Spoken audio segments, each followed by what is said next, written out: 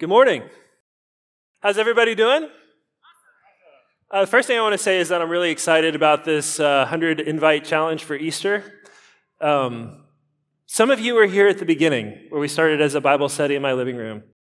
This will be our third anniversary of having services together as a church. We had our first service on Easter Sunday in 2021, and we put all that together in like 2 weeks, right before Easter. We had no website, we had no social media. We went for a while afterwards without that sort of thing. We are a church that has grown by word of mouth. It's been organic, and that's because from the beginning, our focus was, let's just figure out how to become a faithful church.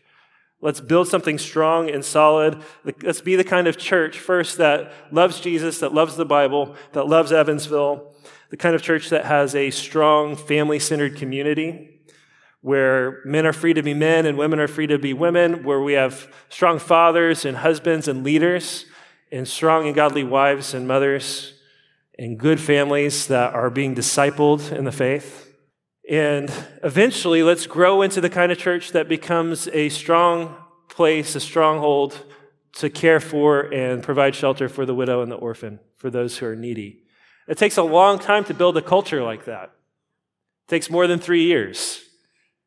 It takes a long time. But by God's grace, slowly but surely, that's the church that I think we are becoming.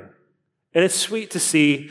And so I'm excited to see what God does at Easter. I'm excited to see our church continue to grow.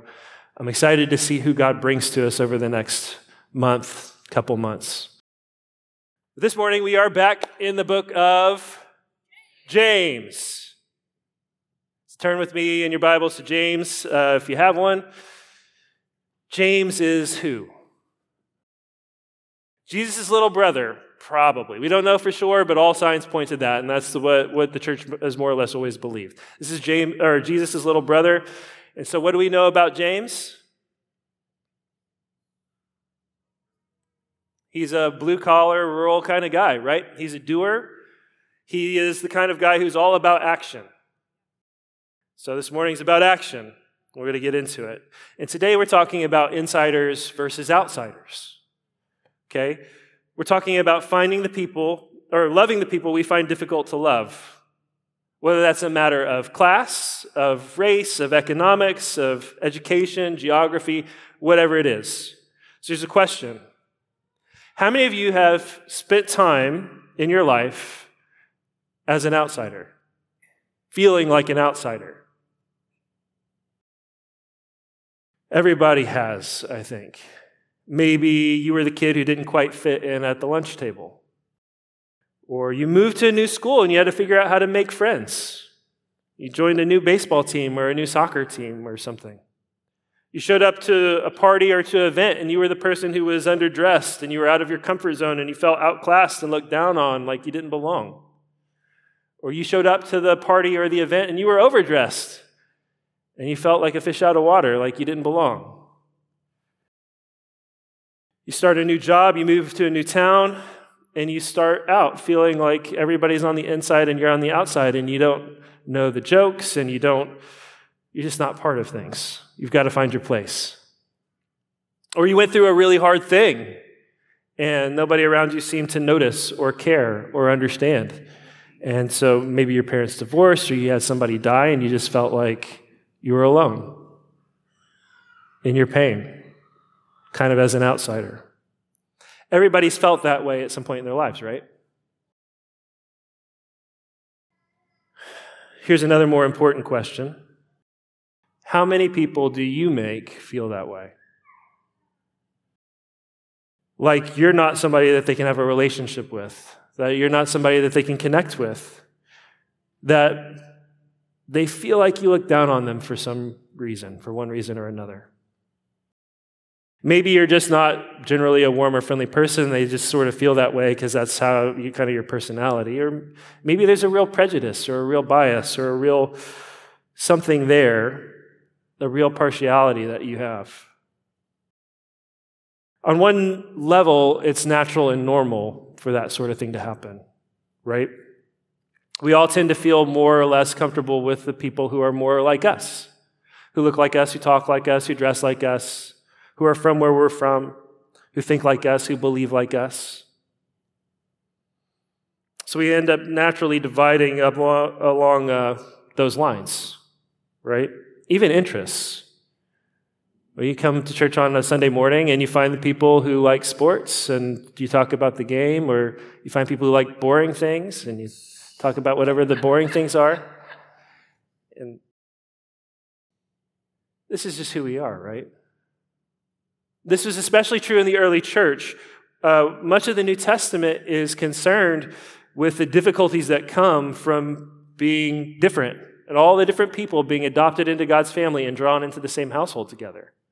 So you've got Jew and Gentile. You've got slave and free and master.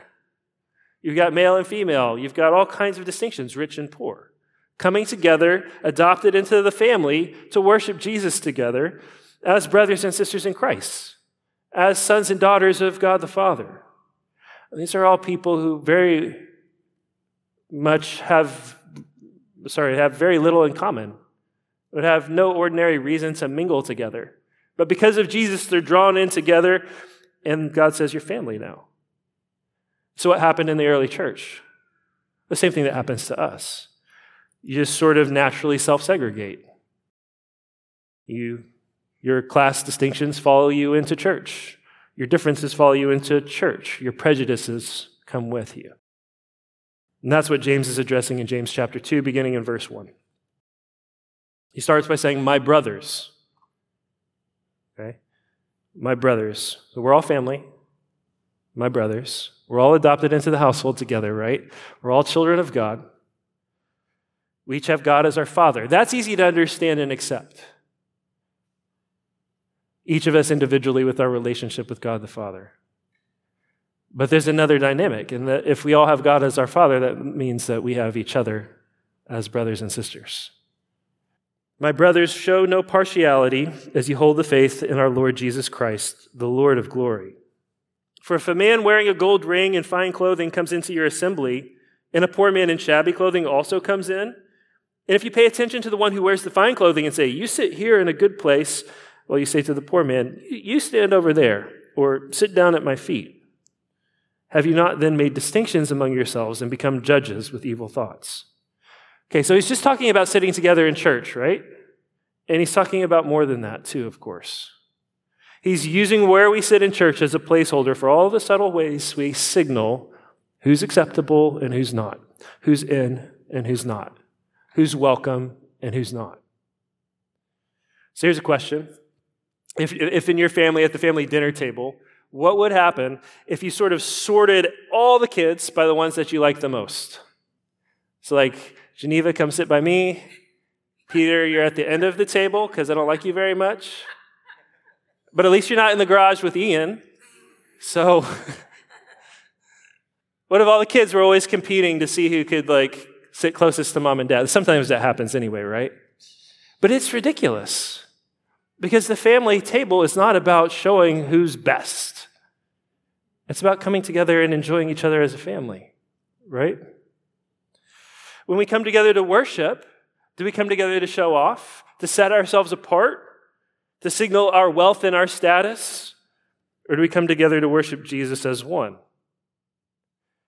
The beauty of the good news is that before God, all of us, rich or poor, black or white, Jew or Gentile, male or female, slave or free, are all sinners who need Jesus, and God doesn't make a distinction about that.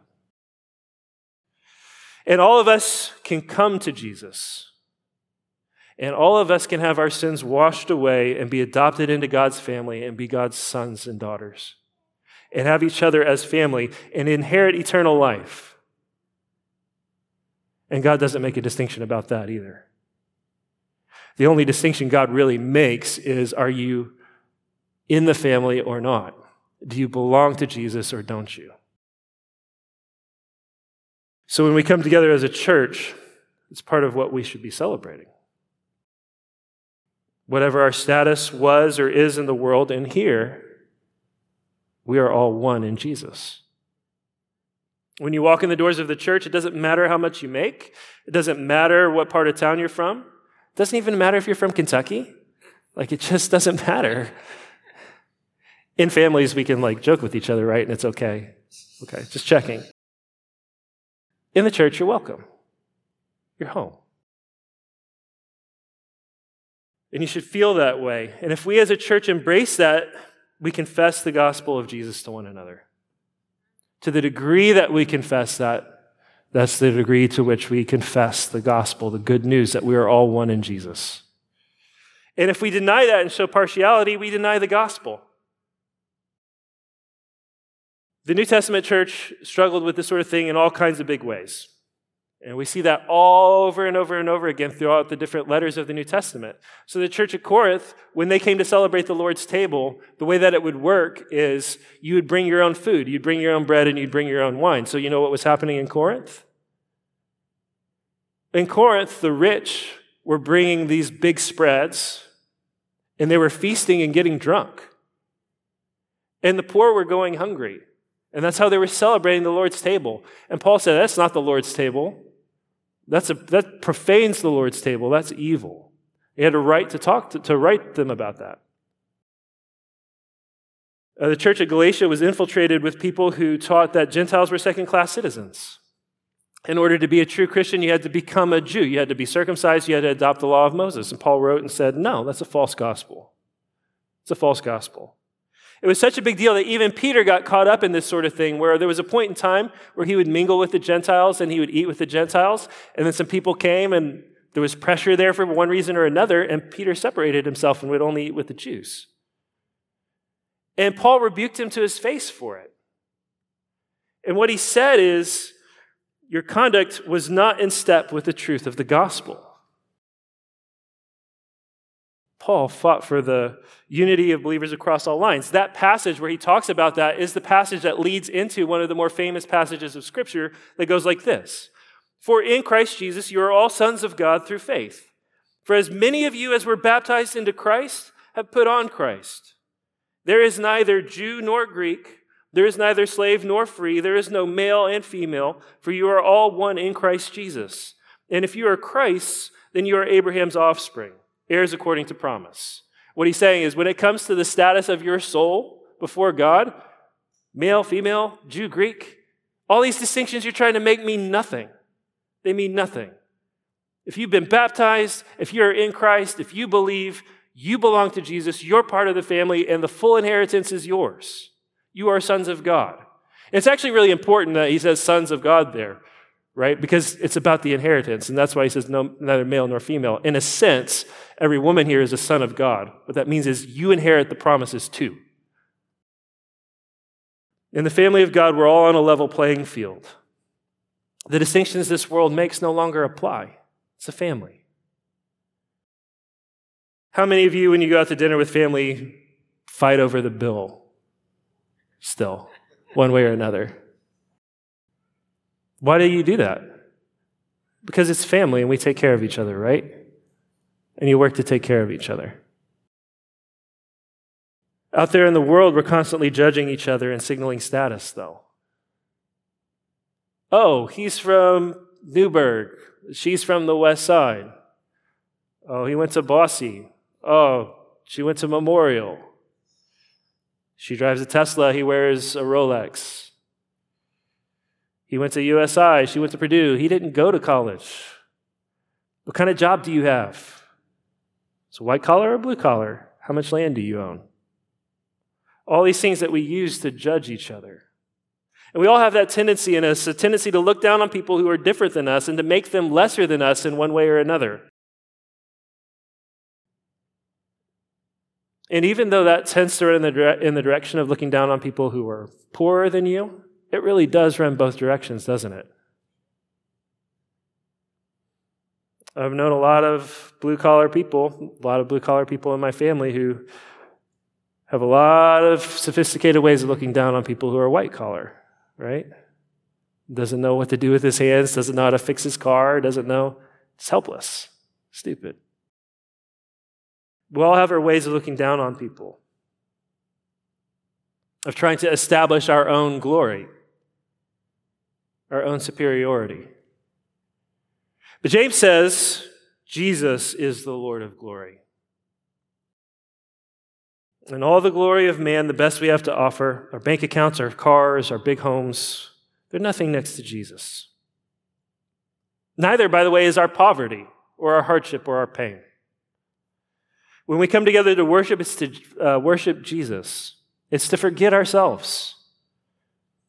Why? Because Jesus is the King of heaven. He's the Lord of glory, and everything in heaven and on earth is his. He left it all behind. He became a baby. He was born in a barn to a poor, rural, blue-collar family, lived his whole life in poverty and suffered, and there's no pain he didn't endure for our sakes. So, what? So no matter how rich we are, we have nothing compared to him. And no matter how poor we are, in him we have everything. Listen, my beloved brothers, continuing in James. He's coming back. My beloved brothers. Brothers, family who are loved by God, all of us.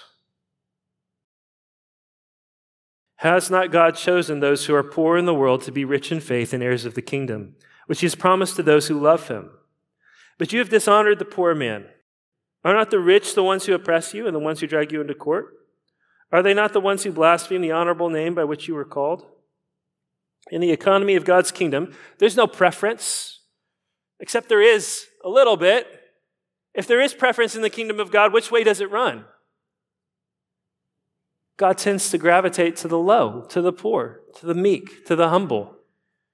Paul puts it this way in 1 Corinthians, consider your calling, brothers. Not many of you were wise according to worldly standards. Not many were powerful. Not many were of noble birth.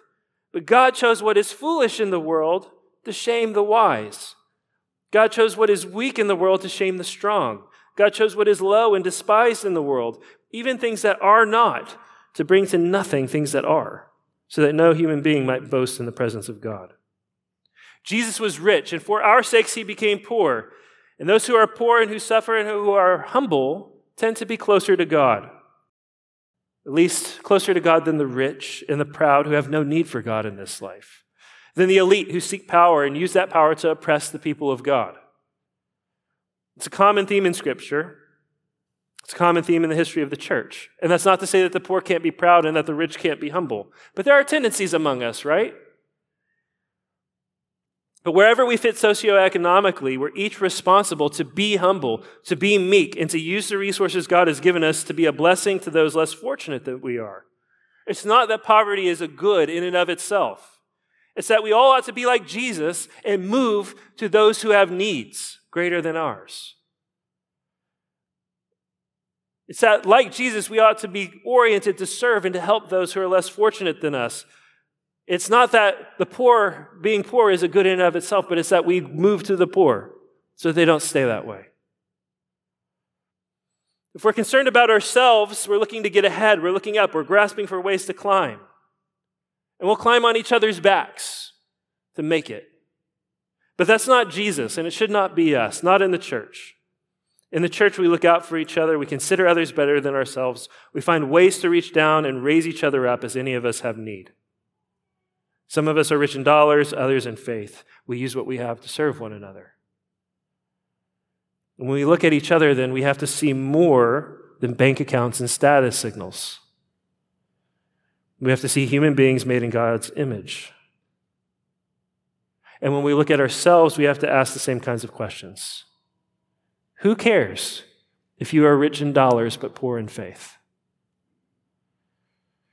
Wouldn't you rather be rich in faith? Your treasure here is not going to last, but treasure in heaven is forever. We tend to look to the outside, but God looks at the heart. We tend to look for opportunities when we see people.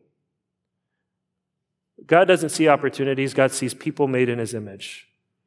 We have to have eyes more like Jesus.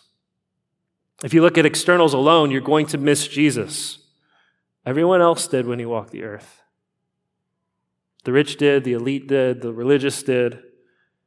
The only people who recognized Jesus when he came were who? The poor and the needy. The afflicted. So are you humble? When you come to church, do you see people as opportunities or do you see Jesus in each person?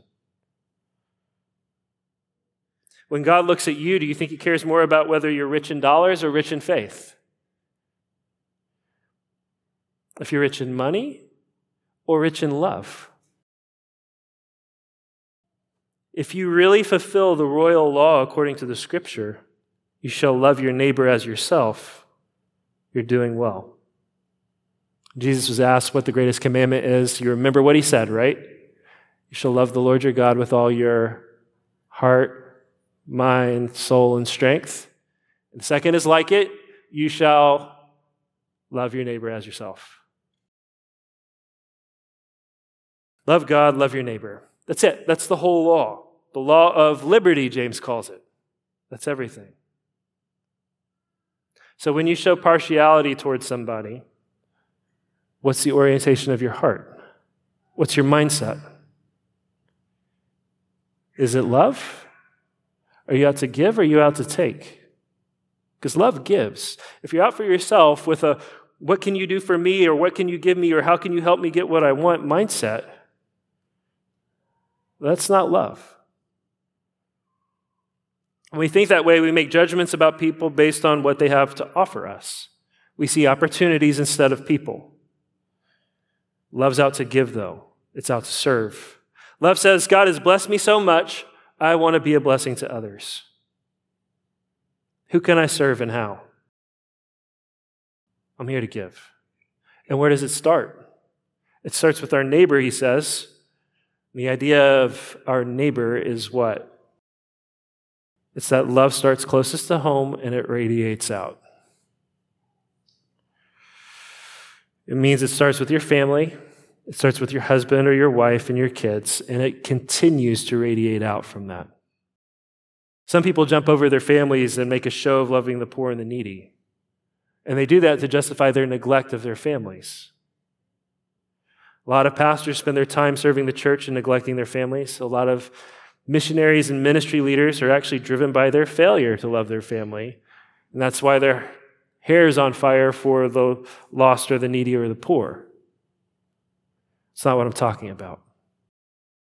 Love doesn't neglect your family. There are also a lot of people who sort of selfishly circle the wagons and focus so much on their family and neglect their neighbors because they just haven't figured out how to love their families perfectly yet. So how can they love anybody else? And that's not love either. It's not even loving your family. Not what I'm talking about. Love can't be contained like that. Love spreads, love grows. We're talking about loving our families and loving our neighbors, loving the people we live and work alongside, and loving the poor and needy of this community, and neglecting nobody along the way. Loving as we have been loved, generously, freely, and openly. But if you show partiality, you are committing sin and are convicted by the law as transgressors.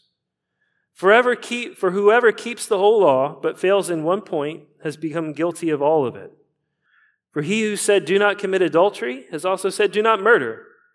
If you do not commit adultery but do murder, you have become a transgressor of the law. So speak and so act as those who are to be judged under the law of liberty. For judgment is without mercy to one who has shown no mercy. Mercy triumphs over judgment. Okay, so here's what he's saying. There are some sins that are such a part of our lives. What we tend to do is we excuse them and look over them and treat them like they're no big deal. And partiality is one of those sins. Our prejudices are one of those sins. And James says to show partiality is to sin. It's to break the law. If you don't commit adultery and you don't commit murder, but you do show partiality, have you broken the law? You have, and you're guilty of the whole of it. So he's saying, don't treat this like a light thing.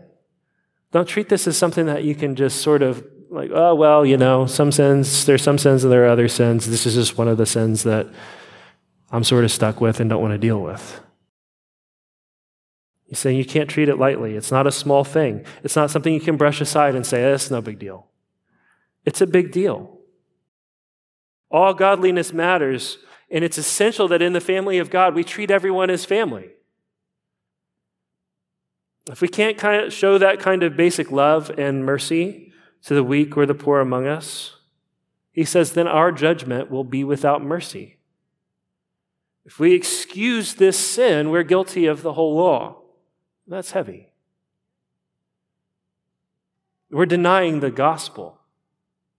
That's heavy. But mercy triumphs over judgment. So we have to have a heart that's oriented toward compassion and mercy and love. How do we do that? Well, to show mercy and to have a heart of mercy, you have to first know mercy, right? You have to remind yourself of the mercy that you know. The good news is that Jesus came down from heaven. He stooped to us in our sin, in our low, sinful, imperfect, law-breaking state. And he said, I'll take your sin on my shoulders. I will bear your guilt. I will take the punishment you deserve. I will bear the judgment that you deserve, and I will give you mercy and forgiveness. If you've been forgiven, if you've known the grace and mercy of Jesus, that ought to soften your heart. Because you know in the grand scheme of things, you don't really deserve anything. Nothing but the wrath of God. And instead, you've been given everything, and the kingdom of heaven is yours. You've been forgiven much. The more you understand how much you've been forgiven, the easier it is to love. Jesus says those who have been forgiven much love much. So what does it say then if you're merciless to the weak and needy? It says that you don't know mercy. Or maybe you have, but you've forgotten. You've gotten out of touch with your own weakness and neediness. But remember the Sermon on the Mount. Blessed are the poor in spirit, right? For theirs is the kingdom of heaven. Do you have to be poor in spirit? No. No, you just need to recognize the poverty of your soul before a holy God and own it, whether you're rich or poor. Blessed are those who mourn, for they shall be comforted. Do you have to have a hard life to see your sin and mourn over it? No. But you have to see it and mourn over it. Blessed are the meek, for they shall inherit the earth. Do you have to start low to get low? You don't. You don't, but you have to be low. You have to be humble. Blessed are those who hunger and thirst for righteousness, for they shall be satisfied. Do you have to be hungry and thirsty for bread and water to be hungry and thirsty for righteousness? No, but you have to hunger and thirst after it. You have to long and crave to be more like Jesus. Blessed are the merciful, for they shall receive mercy. If you're poor in spirit and you mourn over your sin and you're humble before God and you long to be like Jesus, you're going to be merciful, compassionate to the low and the weak and the needy, because that is what you are. The richest king of this world is nothing more than a beggar before God. So mercy and compassion. Mercy triumphs over judgment. And that's what we're celebrating as we come to the Lord's table. We all sat under God's judgment. We're born under it, we live under it, and we die under it unless and until we come to the cross of Jesus and receive mercy. And if you've done that, you don't have any judgment to fear. You've been adopted into God's family, and that makes you sons and daughters of God. It doesn't matter if you're rich or poor. It doesn't matter where your family came from or what part of town you grew up in. If you belong to Jesus, you can be the poorest person on this planet, and you are richer by far than the mightiest of the earth. Elon Musk doesn't hold a candle to what's yours in Christ. And around you, here this morning, you're surrounded by brothers and sisters, by family who love you and care for you and want what's best for you. Do we fail each other? Yeah. Are we weak sometimes? Yeah. Do our old ways of thinking get the best of us sometimes? Yeah. But by God's grace, we're growing to love each other more and more. If you're a baptized believer, if you love his church, if you love his family, you treat all of his family as family, if you're humble and you see your sin, if you acknowledge it, if you repent of it, if you're striving to be more like Jesus, no matter how short you fall, you are a son of God and a brother or sister in Christ. And the table this morning is for you, if you come by faith. But if you're striving against his spirit with some secret sin that you cherish and won't let go of, some pride, some prejudice, some bondage to lust or your emotions, where you've stopped fighting and you've given up hope, then don't come. First be reconciled to God. This is what the Bible has to say about the table. I received from the Lord what I also delivered to you, that the Lord Jesus, on the night which he was betrayed, took bread, and when he had given thanks, he broke it and said, "This is my body which is broken for you. Do this in remembrance of me." And in the same way also, he took the cup after supper, saying, This cup is the new covenant in my blood. Do this as often as you drink of it in remembrance of me. For as often as you eat this bread and drink the cup, you proclaim the Lord's death until he comes. Let's pray. Father, we thank you for sending Jesus to stoop down to us in our sin and in our weakness. And we pray that you would be near to us and that you would give us a love for you and a love for each other. We pray that you would make this church a church that is united under the cross, where we see nothing but Jesus when we look at each other. And we pray that this church would be welcoming to those who feel like outsiders in the world, but who long to know you. Help us, Father, to be like Jesus in all that we do. And as we come to this table, purify us and cleanse our hearts from sin. In Jesus' name, amen.